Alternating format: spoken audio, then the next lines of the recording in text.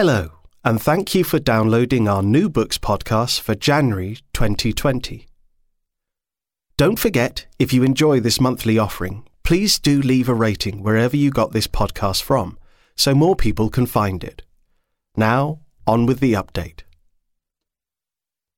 If your New Year resolution is to broaden your learning, then can we recommend 3 compact books that will give you a taster of a range of topics? The History of Science by Peter Whitfield, catalogue number 13728, gives an overview of the major leaps forward in science across the ages, from the mathematical and medical advances of the ancient world to the scientific revolution in the Renaissance and the groundbreaking developments of the 20th century. He gives a precise chronological account of progress woven together into an exciting story of intellectual discovery. If music is more to your interest, then how about The History of Classical Music, catalogue number 13729, and The History of Opera, catalogue number 13730, by Richard Fawkes, who explores Western classical music and its composers and the history of opera up to the present day. These books will give you an introduction to areas that may just spark your interest to find out more. Comedian Lenny Henry embarked on a tour last year to promote his new autobiography, Who Am I Again? Catalogue number 13735, which included reading extracts from it on Radio 4, and we have just added it to the library. His story takes us from his early years to his sudden rise to fame, explaining what 1970s Britain was like for a black teenager, and how the ability to make people laugh came in very handy. Narrated by Lenny himself, this book will be littered with laughs along the way and would appeal to fans of Lenny and to those who just like an entertaining story. The Giver of Stars by Jojo Moyes, catalogue number 13740, featured on Joe Wiley's Radio 2 Book Club in autumn 2019 and is a little different from Jojo's previous novels as she turns to historical fiction for her latest offering. In 1930s England, Alice Wright impulsively accepts a marriage proposal from a wealthy American, Bennett Van Cleve, and is taken to Kentucky to live. Once there, Alice is neglected and longs for something to fill her time. Salvation comes in the form of Marjorie, who wants to spread the wonder of books and reading to the poor and the lost and is looking for volunteers to assist with her travelling library.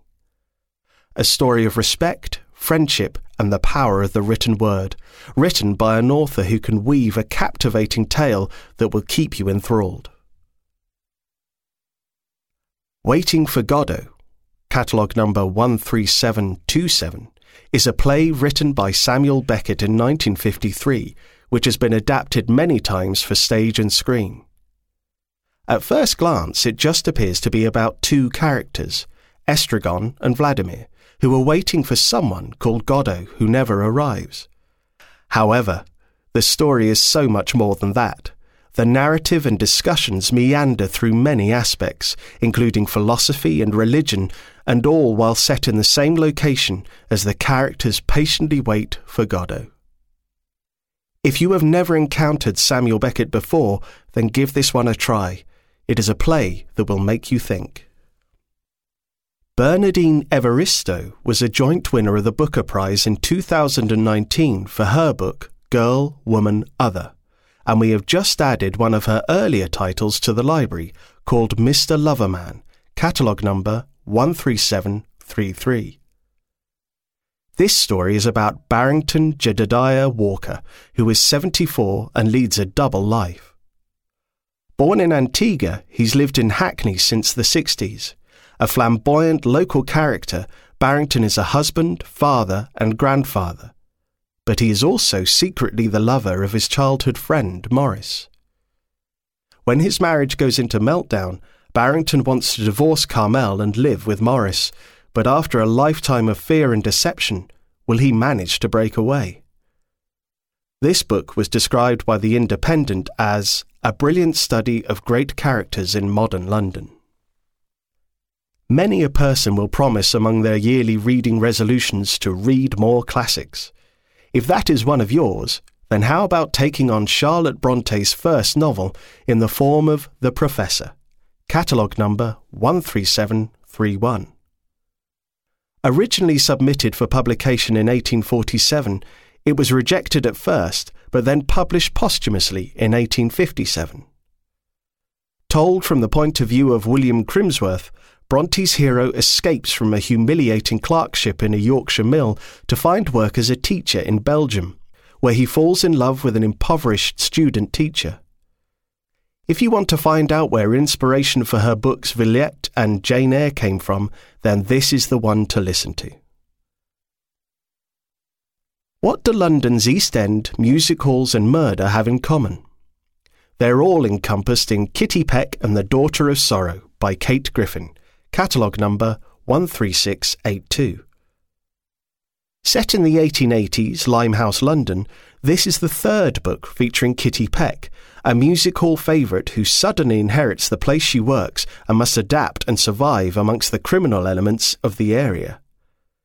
The author really evokes the sights and sounds and smells of Victorian London and what it was like to be involved in the music halls, alongside a compelling mystery to keep you hooked. You can borrow the previous 2 books in the series from the library and also listen to the author talking about the books and her writing process in the author interviews section of the Calibre website. No Country for Old Men by Cormac McCarthy, catalogue number 13738, is something of a cult classic. Made into a film in 2008 starring Javier Bardem and Tommy Lee Jones and directed by the legendary Coen brothers. The story starts with Llewellyn Moss, who is hunting antelope near the Texas-Mexico border when he stumbles upon several dead men, a stash of drugs, and $2 million in cash. He takes off with the money, but when a drug cartel hires a former Special Forces agent to track down the loot, the hunter becomes the hunted. Also looking for Moss is the aging Sheriff Bell, a World War II veteran who may be Moss's only hope for survival.